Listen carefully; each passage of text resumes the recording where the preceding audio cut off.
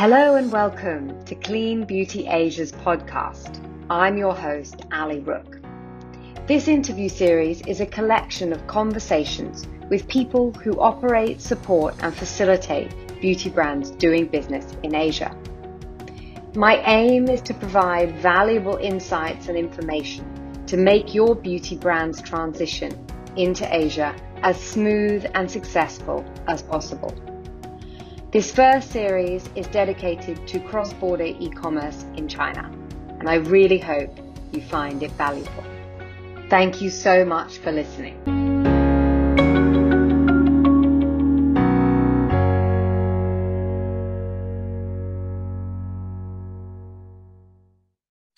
Hello everyone, and welcome to this episode of my interview series. I'm very excited to have Lisa back on this program to talk to you today about her thesis on Chinese brands going global. It's a super interesting topic and something that I think many of us are watching closely. So welcome back, Lisa, and thank you for coming. Thank you for having me again, Ali. Very excited to be here. So I guess where I want to start is, why do you feel that Chinese brands so far have not expanded very successfully into other markets outside of China? Right. So this was exactly the same question I was asking myself a couple of months ago, because I somehow felt it is time, or there should be some brands going abroad, or there are rumors, or looking at Florasis, they are having some smaller steps into that direction, but just now. So I was like, okay, why has this not happened yet?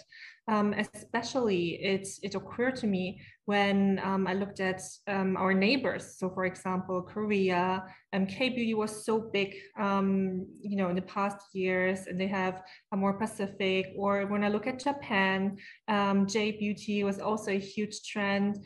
They have Shiseido, the big groups, and they have all successfully made it global. But why not China? And so I was like, okay, what's wrong? And I started to do research, and I figured, okay, so what is the path of a brand, or what does it take to bring something onto the market? Started to research on the supply chain part, the channel, the brand part, and I figured, okay, supply chain, it's not a problem, because in China it is a manufacturing country. I researched the big manufacturers, and they are supplying actually the big global brands like Armani, Yves Saint Laurent from the L'Oreal group. Channel, maybe because Chinese brands, they obviously do not speak the foreign language. Maybe it's a little bit more fragmented. However, e-commerce exists now, and you can work through distributors. So that's probably also not the core problem.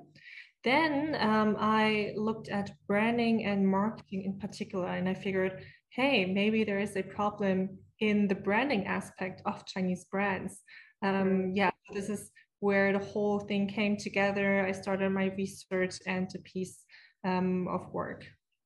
Interesting. Yes, I agree. I think that the fundamental way of bringing a product to market in terms of the marketing aspect is so different in China. The way that it's marketed, the way that they talk to the consumers, of course, all the channels are different as well.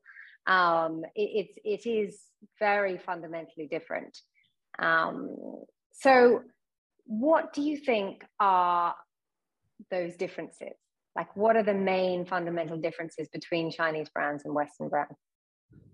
Yeah, so it's super funny, because I have been, for years bringing Western brands to China, and I've always praised how important it is to keep the core identity of a brand, to keep the core personality. It's like a character in the market, and you speak to different consumers that resonate with your values, resonate with your brand personalities. And we took that, or we figured that out together with the brand, took that and made it approachable and likable to the Chinese consumers. However, when I tried to take a few examples of Chinese brands, and I wanted to do the reverse thing, I kind of realized, okay, it's super difficult because I couldn't grasp the core identity of it. And I feel like, that's the main problem.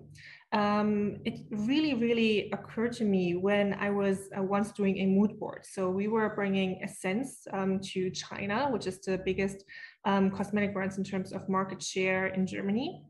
And we looked through magazines, looked at potential mood board assets.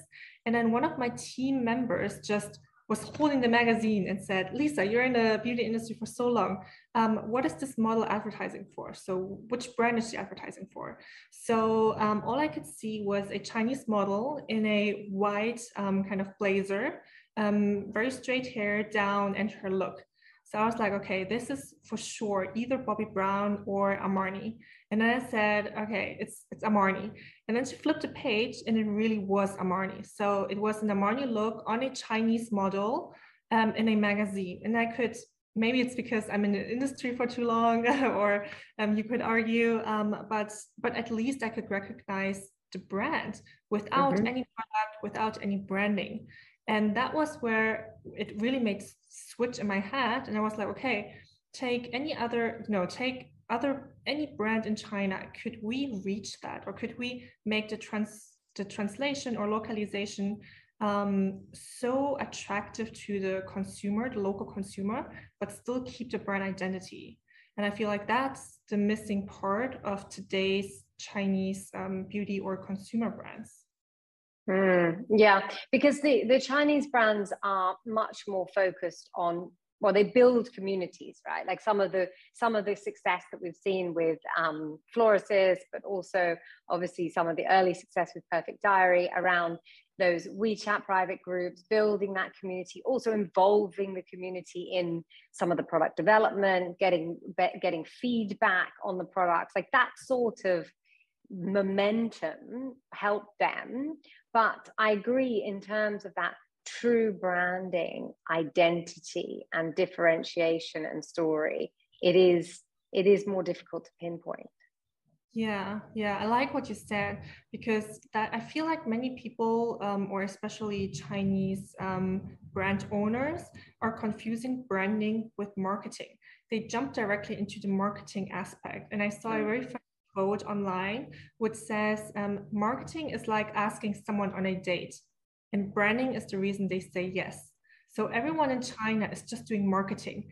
Come date me. Come to.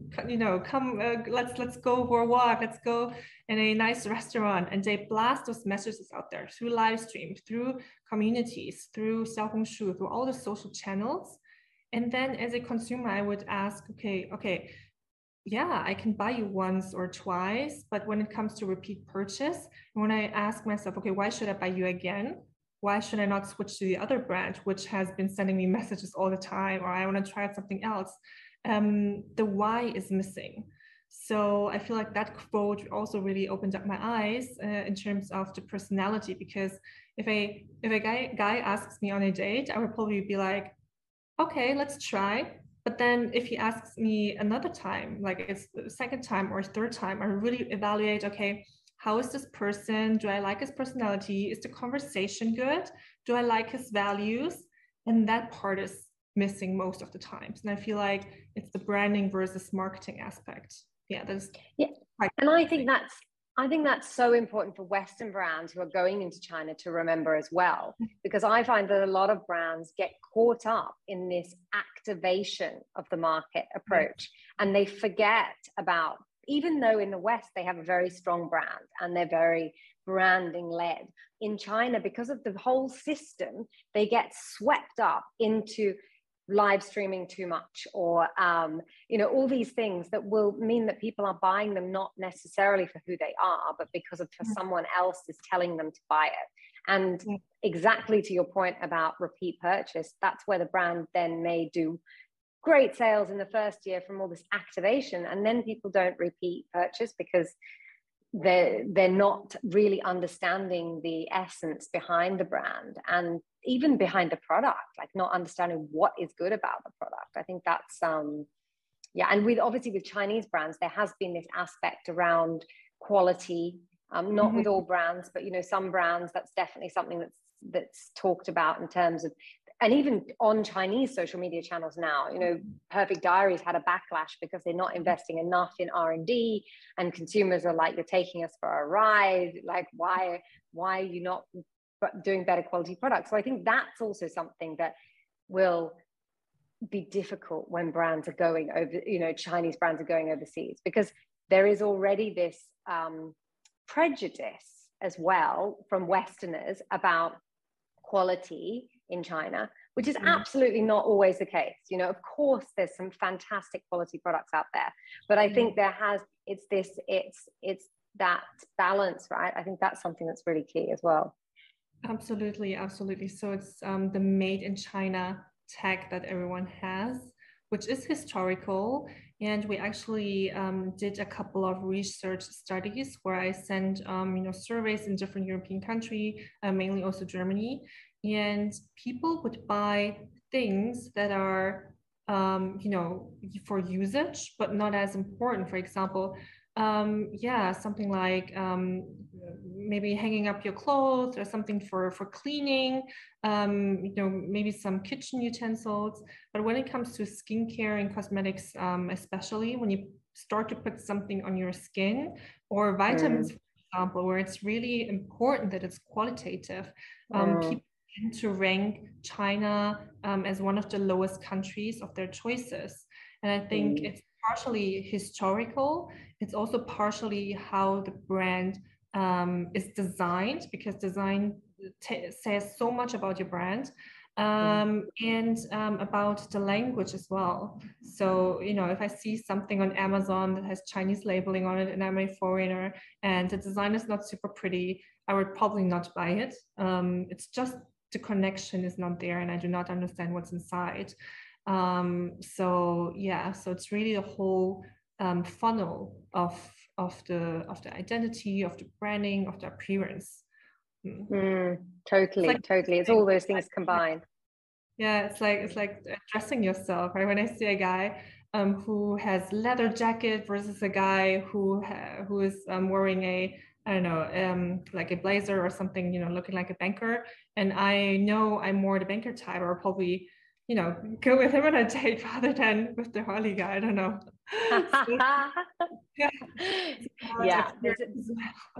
Appearance, yes, appearance in for brands is certainly something that is important. So what do you think are the three main things then that Chinese brands need to address and change before they can have real success in Western markets?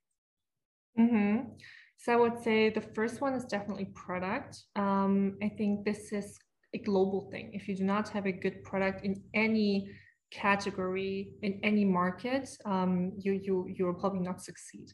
The second thing I would say, and this is arguable, is the appearance of the brand.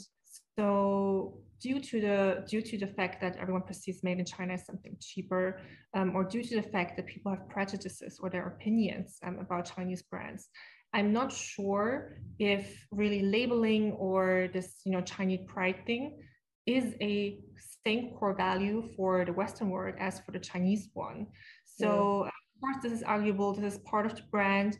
And just a very simple example in the beauty industry. So Flora versus Perfect Diary. I'm not sure who will really succeed, because this is something so new in the whole industry. But just personally, I feel like brands like Perfect Diary or Judy Doll, if they really figure out their core, and in color cosmetics, the look is so important. You have to stand for a certain look. At current stage, I feel like they're just more likely to succeed because they do not label, oh, hey, I'm made in China or I'm created in China. It's more like, okay, I have the innovation in terms of product color, because the Chinese manufacturers are really good at that. I have an interesting, you know, design, at least for Judy Doll, I feel like it's the case, or Little Ondine, and then go global with that brand, versus Flora's approach, which is really enforcing the Chinese culture, and it's something very unique, but I'm just not sure about the current acceptance of the Western market here yet. So what I really like is, for example, brands like NeiWai. So they do a combined approach where they go to Asian Americans first, and they're kind of Chinese, but in a more elegant way or in a more modern way. Yeah. Yeah, no, I think that's an interesting one, because yes, Florists, they are already expanding globally. Like they're building teams outside of China, but it is such a Chinese aesthetic, right? And it's beautiful. Like the packaging is beautiful, but and I think they have had some positive feedback from bloggers and various other people about the packaging, but it's about that longevity aspect in terms of consumers, and that's all about whether the product stands up as well, of course. So it's yes, it's difficult. So we've I suppose we've talked about, in terms of the Chinese brands that have the most likely success in China. I mean, I think Perfect Diary, they've obviously pushed out into Southeast Asia a little bit, but not too strongly yet into the West. But they have a more neutral aesthetic, so I guess they have a potential. Yeah. However, because recently I also spoke to one of their directors, who's responsible for overall strategy. But they're also struggling with the branding part. So she actually said that they're focusing all their power on the branding aspect. They're trying to figure out, what does C Beauty mean actually? So if you think of K Beauty, you have this look. It's like 3C, it's this model, it's the hair, it's the color range. If you think of J Beauty, you have the same. So you have this very clear visual about, this very beautiful skin, a more, a more pale maybe makeup versus the Korean one. But if you think C Beauty, the imagery is not yet defined. And I think this is where most of the brands are struggling with, together with, what is Perfect Diary actually standing for? It's kind of the same problem like Shein. Chinese founders tend to do product and channel first, and then go back and think about, oh my God, what's my brand story? And then that sometimes can feel not as genuine as some of the founders, like for example, Bobbi Brown, who said, okay, I want to create something. I want to create a lipstick that looks like lip color. Or for example, Barbara Sturm, who said, okay, I'm a doctor and I really come from consumer needs, and this is why I created it. So it's really a stable, solid ground of founder story. Versus some Chinese founders, not all of them, but some Chinese founders, who say, oh, okay, I have supply chain resources, I have channel resources, let's make a brand, right? So that's something different. I feel like that's when I say character, core identity, what's your personality, why are you doing this brand? Yeah, and if that's not answered not correct, but very in a stable manner, that can lead to future instabilities, I feel. Yeah, absolutely. And I think it's also quite a new thing, or I mean, not an established thing in China, to highlight the founder story, right? Like that founder story, the what's behind the brand. I mean, that only became a big thing in the West in the last 5 to 10 years, where brands were really like celebrating their roots in terms of founders and things like that. It's not, there were the outliers like Bobbi Brown and Jo Malone that have done, really brought that trend on. And I think clean beauty, natural beauty, there's been a lot of people that are doing have created brands for real reasons, like sickness or issues with their skin, and they have that conviction. And I feel like that there is a little bit of an emptiness with a lot of these Chinese brands. There's money, as you said, money, knowledge, supply chain, like all the practical things are there, which is also important. It's also important, but it misses that romance. And I think now the Western consumer is used to that romance. And the product quality is just a given, but you want that romance and the fact that it links to those values that you hold as a consumer. I absolutely 100% agree. I love that you say romance, because I feel like that's exactly, the thing you need to enchant your customers. I mean, color cosmetics and skincare, it's somewhat functional. But if you think about fragrance or luxury or upselling, the French are, I think, the best at it. It's really about the story behind the romance, as you said, to create this aspiration, to create this, I like to call it pull strategy, but it's so intangible and unpractical in a way for Chinese people. And I mean, Chinese people, they are known for coming from mathematics. They're very good at science. They're good in supply chain. So everything what is very practical and hands-on, but it's about art and philosophy aspect, the storytelling, the enchanting people aspect of it that is yet to be explored or further elaborated, I feel. Yeah. It's it's going to be so fascinating to watch this evolve in the next few years, because we know that these brands are focused on this. Like, global expansion is part of their roadmap. That's part of their commitment to their investors, and well, they want to expand, and they will. But it's just, I agree, they need to figure out that piece that they're missing in terms of the brand story and branding. So very interesting. Thank you so much, Lisa. Really great chat. And I'm sure people will take away a lot. And I'll put your details below for anyone that wants to have a further chat about this topic. Awesome. Thank you so much, Ali, for having me. I'm actually publishing the thesis as an ebook. So if anyone wants to read it, happy to share it. I would definitely recommend it. I've read it. There's lots of very interesting analysis in there. And so, I'll put, when that's ready, we'll put all the details in as well. Cool. Thank you so much for having me. Thanks a lot. Thank you so much for joining me in this episode of Clean Beauty Asia, the podcast, with me, Ali Rook. I hope you found the content useful, with tips and tricks and takeaways that can really help you move your China journey forward. I always like to hear from my listeners, so please join me on LinkedIn, Ali Rook, or Instagram, Clean Beauty Asia, and I'll be very happy to talk to you more. Thanks again for listening. See you next week.